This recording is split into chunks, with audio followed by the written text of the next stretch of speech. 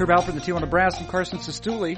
This is Fangraphs Audio. Devout listeners of the podcast will know that a couple episodes ago I spoke with Brandon McCarthy, who's both articulate about himself as a pitcher and also a right-hander for the Arizona Diamondbacks. Not quite he is both those things, but the point is that I had that conversation with Brandon McCarthy, as I mentioned then, and in the bowels of Miller Park, which is to say also the Diamondbacks clubhouse. Nice bowels, though, so far as bowels go. That same day, I had the pleasure of having a sit-down with Arizona Diamondbacks beat reporter for the Arizona Republic, which is a newspaper, Nick Piecoro. Piecoro and I talked for about 30 minutes, actually right in the cafeteria area for the Miller Park press box, so decidedly not in the bowels, above the bowels, probably more in the chest area, if that makes more sense. The upper chest area. We sat there and talked in the cafe area in the press box on a number of matters, but some of them involving what it's like to be a beat reporter, I guess, the sort of effort it requires. How Piecoro himself got into this racket is kind of baseball-related autobiography so far as that's concerned. And without shocking you, the listener, too much, we discussed some whimsical topics, some more whimsical or irreverent topics. In any case, it was a real pleasure. Piecoro was a real nice guy, real pleasure to talk to, as the listener will soon find out, because what's happening right now is this is an episode of Fangraphs Audio featuring Arizona Diamondbacks beat reporter for the Arizona Republic, Nick Piecoro, and it begins right now.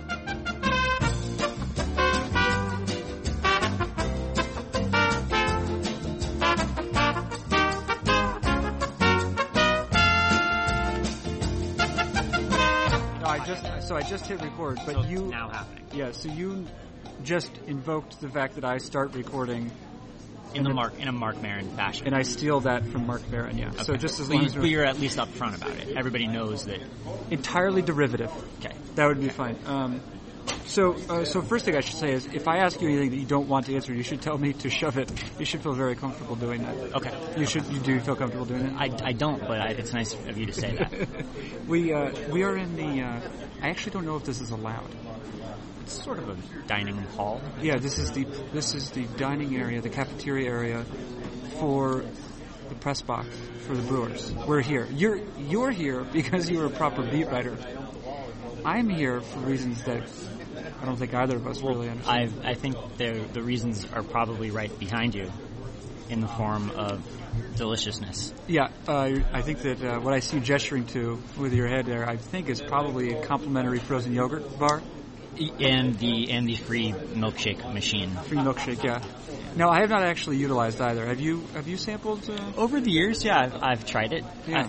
I think that it is probably the second best sweets setup in the National League. Oh, this is the information, Nick Piecoro. Before you say anything, you are a valuable resource as far as this is concerned. Well, number one would have to be the Graham Slam ice cream in Philadelphia. That's the best. And tell me about, this is just for the press, or? Yeah. It's just up in their dining area. You pay your... Wait, sorry to pause. Would you say it's all up in their dining area? You pay your $10, yeah. And I think that you get a little ticket that gives you some ice cream as well. So it's a good setup there. Okay, yeah. No, but did I mention that this is complimentary? You did. Okay, yeah. All right. Just was curious. I'm not actually I'm not really a Brewers supporter per se, so I don't take offense to. Oh, sorry. Clean table. Yeah. I don't take offense. You can say whatever you need to, but so in terms of ice cream, Philadelphia is going to be number one in your rankings of power so far as ice cream is concerned. Easily. Okay. Yeah. Right. Yeah. It's not. I don't. I mean, unless I'm forgetting somebody, I don't think it's even close. But can I ask what is happening here? So I have a notebook open. Listen, I don't know if I explained this to you, Nick. I should say I'm here with Nick Piecoro. Nick Piecoro? Piecoro. Okay, not Piecoro. I'm here with Nick Piecoro of the Arizona Republic. You are the beat writer for the Diamondbacks. For the Diamondbacks, yeah. And for the Arizona Republic, yeah. And what I need to inform you is I'm a podcast professional. I guess I've only been on podcasts with a bunch of amateurs. Maybe? Yeah, because I've never seen anyone taking notes. Yeah, so this is what I was the note I was taking here was when you said over the years. And I was going to say, how many years have you been doing this? This is the beginning of my 7th season as a beat writer. And it should be said, you have a youthful look.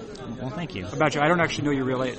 Do we need to get into that? No, but here, let me ask you a thing, because, so for example, here in, so I grew up in Boston, and Boston was, Bob Bryant, Dan Shaughnessy, maybe Gordon Eads came through, I think. Yeah. Those are older men. They've always been older than me, and they've stayed the same amount older than me for as long as I've been alive. Here, for example, Tom Haudricourt is he's an older gentleman, got quite a bit of gray. Adam McCalvey is younger, I guess, that's the thing. But I would say you skew younger so far as beat reporters go. Is that the case? Well, it's funny how it works. I mean, I definitely was among the youngest. I think Dylan Hernandez and I covers the Dodgers for the LA Times. Sure. Were probably the youngest beat writers when we both got started. We both got started the same season. And there are quite a few that are now younger than us. Is that right? Sure. Yeah. I mean, I think that Matt Gelb, who covers the Phillies, might be the youngest. Andy McCullough is right around Matt's age. He's now a Yankees beat writer. Mm-hmm. Those two guys are probably the youngest in the league. I would imagine Jane Lee, who covers the A's for MLB.com, is very young as well. But yeah, I'm probably in that younger bracket. So how does this fraternity work of beat writers? And because you go around to all these cities, right? So you're in Milwaukee now. Where's next for you? We go back home. Oh, you go back home. Okay, but you frequently go to 2 or 3 towns consecutively, and I imagine that like any peer group, there's some people with whom you get along particularly well. There's some people where you just more, hey, how you doing? Professional acquaintance. But how does this work? I mean, you develop relationships, but maybe only 3 days at a time or something like this. Yeah, and then we all end up getting together, at the All-Star game or at the winter meetings or things like that. It's not very often that all of us are together, so we end up, spending a lot of time together at those things. But yeah, it's weird. You just sort of, like Trent Rosecrans, who's a Reds writer, was in the press box at Chase Field, probably my first year on the beat, and I have my iTunes up. And I see he was sharing his iTunes, and I just went over to him hey, you have good taste in music, and then we just started talking music. We've been friends ever since. Okay, right. So it's just, I don't know, you just kind of make friends, and You're right. It's I think I remember Buster Olney saying this about baseball players, and how baseball players have a bad rap, at least in terms of getting along with the media, and at least compared to say hockey players, who everybody says are amazing. But Buster used to say, you take a group of 25 people, you're probably going to be pretty good friends with a couple. You're probably going to be not that big a fan of maybe one or two. And then you're going to be kind of take them or leave them for the others, right. And that's probably the case with any group of people. And I'm not great friends with every baseball writer, but, there's not very many that I don't like. Are there, obviously there are certain requirements to becoming a beat writer. One of them is you have to have a pretty good handle over English, and you seem fluent. So, thank you. So yeah, so congratulations. And of course, you have to have some training. You also, at some level, I assume, have to pay your dues. And maybe we can get to that in a second, how precisely you did that. But what other traits do you sense that beat writers share that may sort of set them apart from the general population? I think there's maybe not necessarily a love of minutia, but at least an ability to recognize it and just sort of pick out that one little detail that maybe doesn't sound like that big of a deal. And then you see it when you're talking with the manager, and a TV person or radio person will ask a certain question, and then like the manager says like one small little thing, and we're like, oh, so he's throwing that pitch now in this situation, right. Oh, he's and we just kind of grab a hold of that one thing, and like we have this ability to recognize something that might seem sort of minor and kind of turn it into a story. And I imagine it's sort of strange. I don't know. I think you grew up in Phoenix, is that right? I did, yeah. But of course the team would not have been there. Right. So I assume you had some sort of interest in baseball, but it would have been far off by Yeah. I don't really know why, but I grew up a St. Louis Cardinals fan. Okay. It might have been the color or the bird, or I don't know. Like Ozzie Smith was my favorite player when I was a kid. He was at the end of his career, but I loved him. And I was really into baseball cards. I was definitely into the looking up of the box scores and opening up the paper the next morning. And I think that it all kind of led to me. I had a friend too who played. His dad taught him how to play APA, the tabletop board game. Okay, yeah. Dice. Yeah. It's an amazing game. A cousin of Stratomatic. Strata, yeah, sure. right. I think like I still keep score in my scorecard the same way that I would have kept score for an APA game, just on lined paper and So I think like just the whole. Certainly, some of the numbers of it got me into it, and I still don't really know why I like the Cardinals, but that was kind of where it started. So the thing though with now covering a team professionally, like I gotta look at you mentioned this idea of minutia, right? It's like you essentially like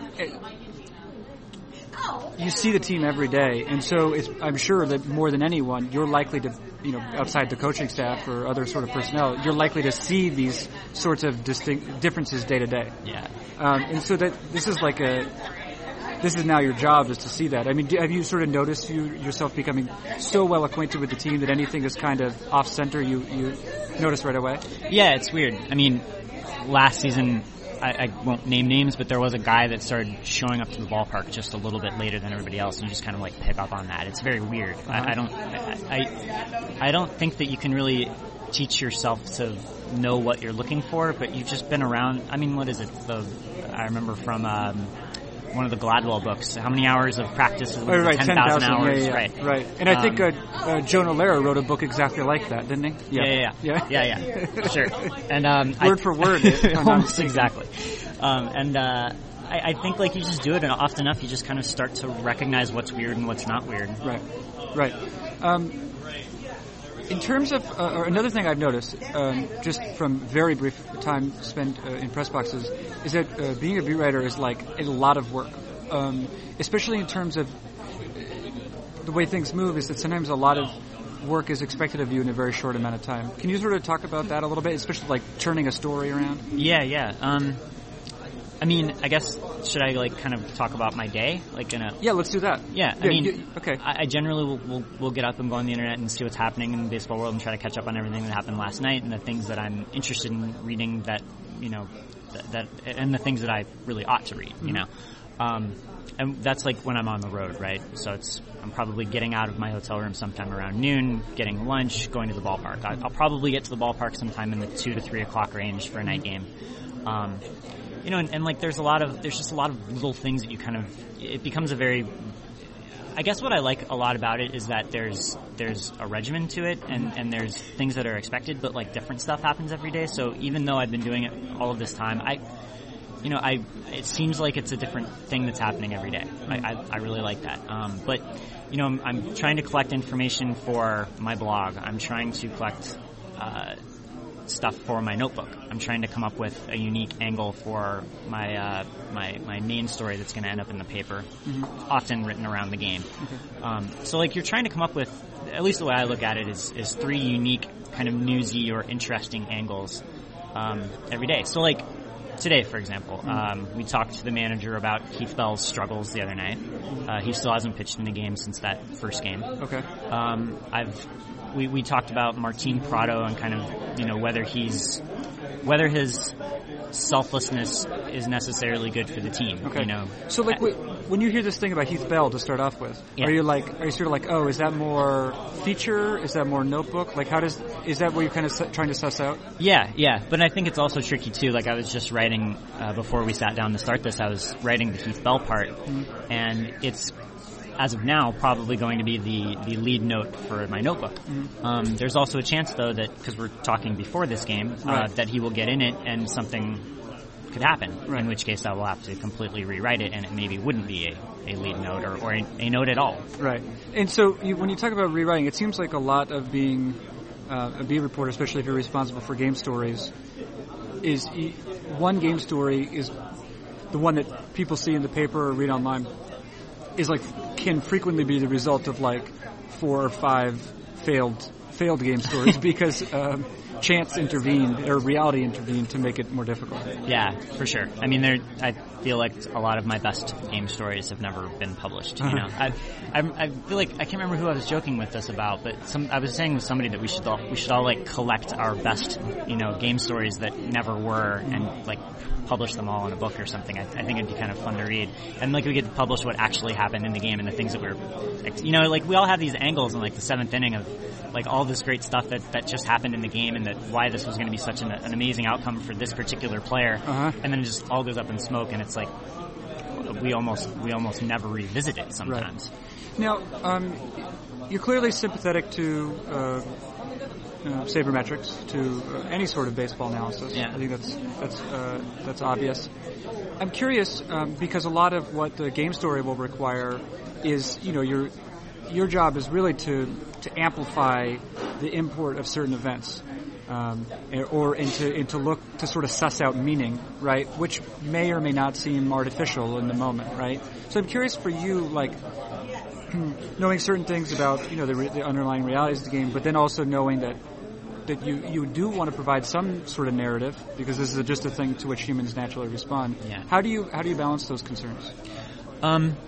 I try to be as realistic as possible. Like the other night, they played that 16-inning game against the Cardinals. Yes. They came back, I think, 4 times. And there was a sense in the clubhouse that maybe this could be one of those games that kind of gets them rolling and maybe starts their identity. And, I mean, I think I wrote something where we could very well look back on this in a few weeks or a few months and roll our eyes and be like, that's ridiculous. Right. But you never really know, and that's kind of the thing about baseball, right? And, right. I was even talking to Brandon McCarthy, who also is very sympathetic to, analysis and rationality, I think. And he was saying the same sort of thing, just that, his A's team sort of got on a roll and inexplicably stayed on it, or right. the Orioles. And it had to start somewhere, right? So, I mean, I think that when you look at those things, you're just trying to leave open the possibility that things will play out in the way that the narrative is. But you're also, looking at it and saying, maybe not. Well, yeah, I read your piece with regard to the 16-inning win, and I saw Brandon McCarthy's quote, and I thought that was actually sort of interesting because he was like, well, maybe it means something, maybe it doesn't. Right. But it can't hurt. If you sort of begin to self-identify as a team, it's like we come back, and you have that sense, certainly you can expect that baseball players playing at their most confidently are probably they're either the same or slightly better than themselves when they don't believe as much. Right. And I guess, I think a lot of us probably were kind of... McCarthy certainly, he's talked about it before, but myself as a writer was sort of, we learned a lot from reading Fire Joe Morgan. Mm-hmm. And I think sometimes when you are starting to go a little bit overboard on your narrative, that actually does pop into my head it's a little check. Is this going to just get mocked mercilessly? Uh-huh. And I think sometimes, and like I said, I included the line in the story, sometimes you're like, look, I'm going to check myself. Mm-hmm. You know what I mean? I am going to say that maybe this is sort of silly. Right. Now, I know that I've learned a lot about beat writing and respect for beat writing from my colleague Dane Perry, who is a horrible person on the inside, but what he related to me, especially from his coverage of he did a bunch of stuff during the playoffs last year. And he was saying, the amount of work that the beat guys do, between the last out especially, and and by the time the story goes up is like pretty substantial. And at the same time, like obviously, and probably more particularly from a sort of sabermetric crowd, there's going to be more of that Fire Joe Morgan instinct, right? And so I'm curious, having that one voice, the Fire Joe Morgan voice in your head, but also knowing you have to do this job, do you think that maybe sometimes there's a population out there that's not entirely fair to the beat reporter and the sort of responsibilities that he has, or she has? I don't know.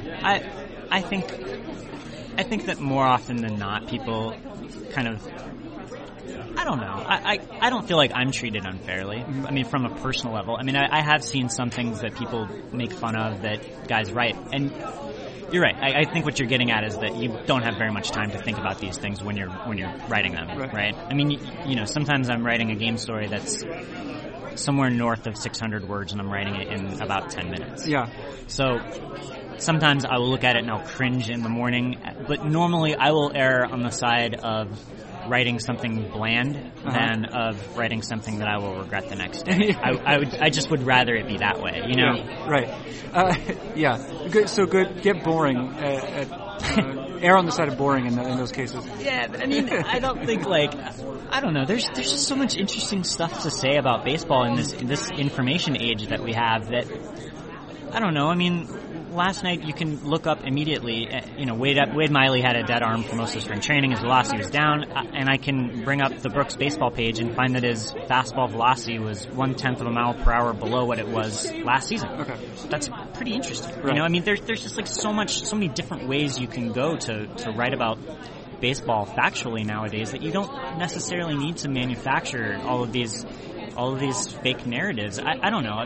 Maybe I'm weird and I find some of that stuff more interesting than it actually is, but that's the way I see it. In terms of this particular team, as I said, we're here before the game, the Saturday night game, which features Patrick Corbin, who is making his first start of the season.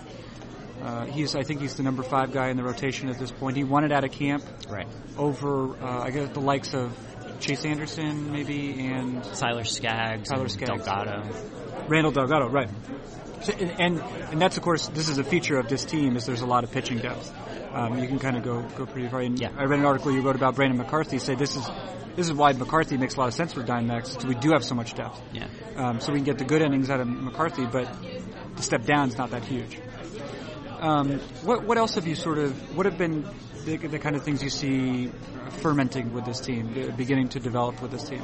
Yeah, I mean, I guess I would say, it's only been 4 games at this point, sure, right? But also spring training. Feel free to dive into that. Yeah.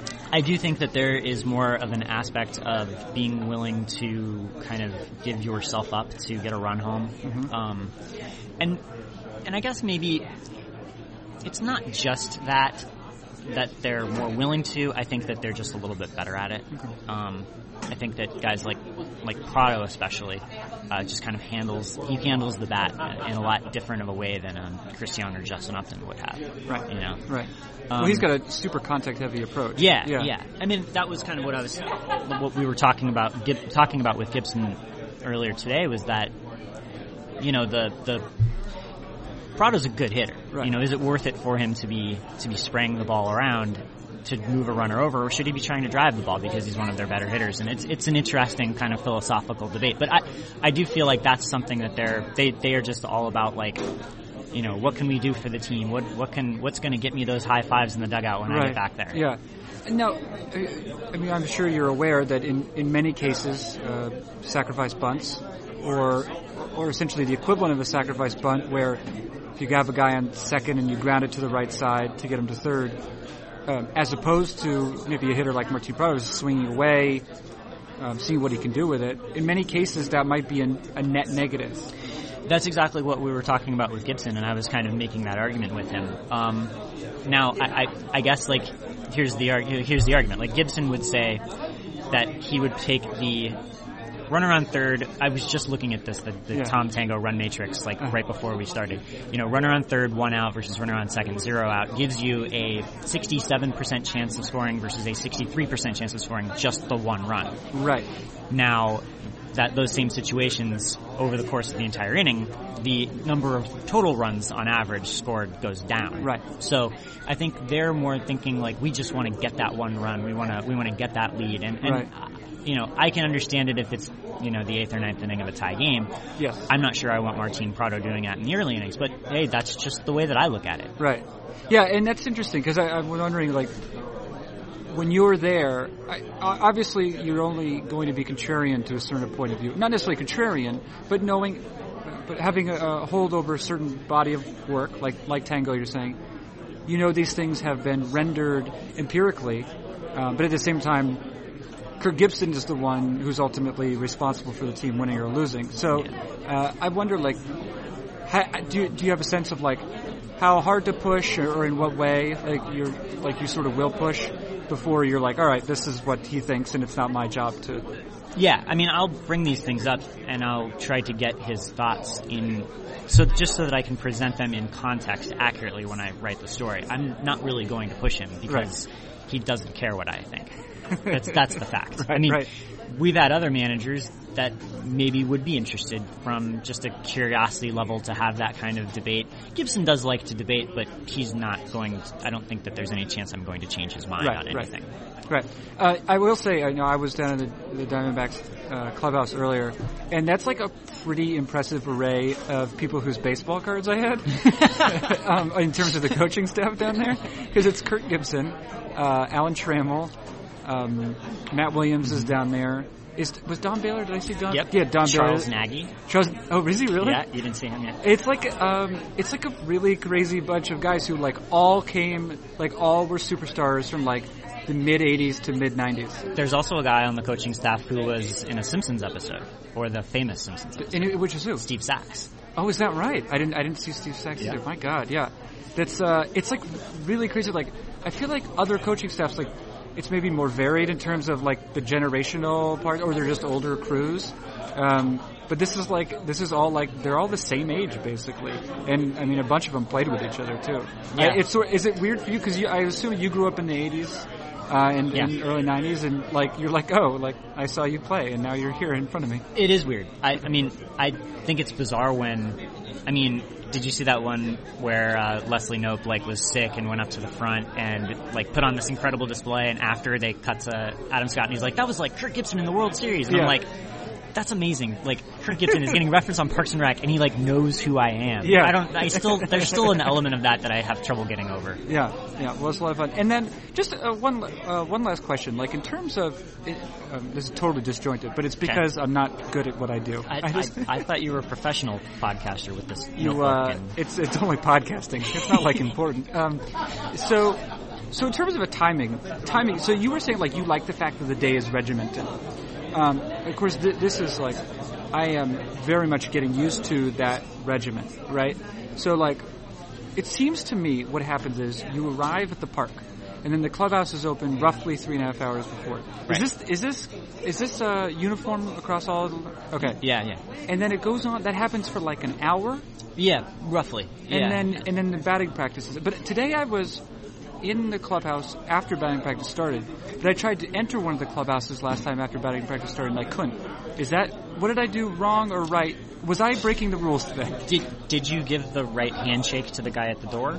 I think that he is. He feels sorry for me. I think I received pity. I don't know if is that part of the handshake. You're not allowed in after batting practice starts. They close it down. Right. It's very weird. There's all sorts of little times when you're supposed to be in there and times not. Sometimes you can cut through, sometimes you can't. Spring training, all rules and bets are off. It's weird, but yeah. But you look, granted, because you're an actual professional person, you look so comfortable when you're walking around hey, I'm the girl, what do you want to do? And you talk like that. You actually just are using a weird podcast voice right now.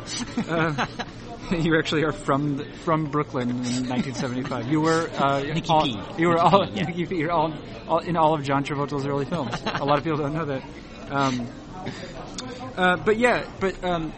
I guess you just figure it out eventually. Is that the idea? I mean, my real question is, it's totally self-serving. Is my point. Will I figure it out, or will I always be trembling like a leaf whenever I'm walking around on the service level? Well, I guess like a couple of things come to mind. Yeah. When I first got started, the Diamondbacks had like a veteran team. Okay. You know, and I was this 25-year-old, whatever, you know. Yeah. And I was pretty intimidated, you know, just kind of, you know, Luis Gonzalez and Sean Green and, you know, Craig Counsell and all these guys that I didn't feel comfortable with. You're making you one of the few people ever intimidated by Craig Counsell. That's true. But I just didn't have these relationships with them. And then when all of the younger guys came in, the Diamondbacks had like this influx of young players right around that time. It just kind of it made it a lot easier for me, and I just felt a lot more comfortable. Right. But I will say this: even when I pop over to the other team's clubhouse, right, it's a completely different world, and I am just totally fish out of water, and I don't feel the same. It's just every clubhouse is distinct and unique. Okay, yeah. And you just kind of feel, you can just tell that you don't belong. You know what I mean? I think there's like a different level for a beat writer when they're in there. Like I mean, you don't sit around in the chairs. It's just, you know, there's things that are rules that you don't do in the clubhouse as a working media. But I don't ever feel uncomfortable going up to anybody on the team and talking to them just because I've just been doing it for so long. Right. You see, now it's interesting you said like once new guys started coming in. So essentially, like now you're not the freshman anymore, and there are new faces, and so they see like you are already a fixture by the time when they show up. No, I didn't mean it so much as that. I felt like it was more of an age gap. Oh, you know? Right. Like the veteran players would like look at me and be like, "Oh, this guy is like some punk kid." Whereas like the prospects that were coming up, I was a couple of years older than that. Right. You and know? it actually helps. Yeah. But so like if you were to go over to the Brewers clubhouse today, though, you'd be like, ugh. Yeah, and I'm trying to think if there's any former Diamondbacks over there. I don't know that there are, but like that's always something. Like I walk in if there's like somebody that I've covered before, and you can kind of talk with them, and it just helps you sort of feel a little bit more comfortable. Right. And sometimes you'll be like, hey, I got to talk to somebody in here about this. Like, who should I talk to? You know, like you at least like have just a friendly face. Yeah. Well, listen. If I'm not mistaken, you've officially fulfilled your obligation to Fangraphs Audio. Did it feel good, or it was great? Okay, this was fun. Do you have any? Do you feel like there's anything I didn't ask you that I ought to have? No. Okay. No. I mean, competent. Would you say the performance was competent? Yeah, absolutely. And you did take 1, 2, 3. It looks like there were about 7 or 8 little notes. Yeah, I actually didn't even ask you about this. This was boxed in, and I didn't. So you circled it as though it was very important. It says burnout. I was going to say, do you ever worry about getting burnt out, or do you get burnt out on baseball? The podcast is already. The podcast is over. So for next time. That'll be the sequel. We'll talk about that later. Yes. So thank you. That is Nick Piecoro, great Italian-American sports writer. Joining us. I'm Carson Stuley, and this has been Fangraphs Audio. Thanks for having me. Yeah.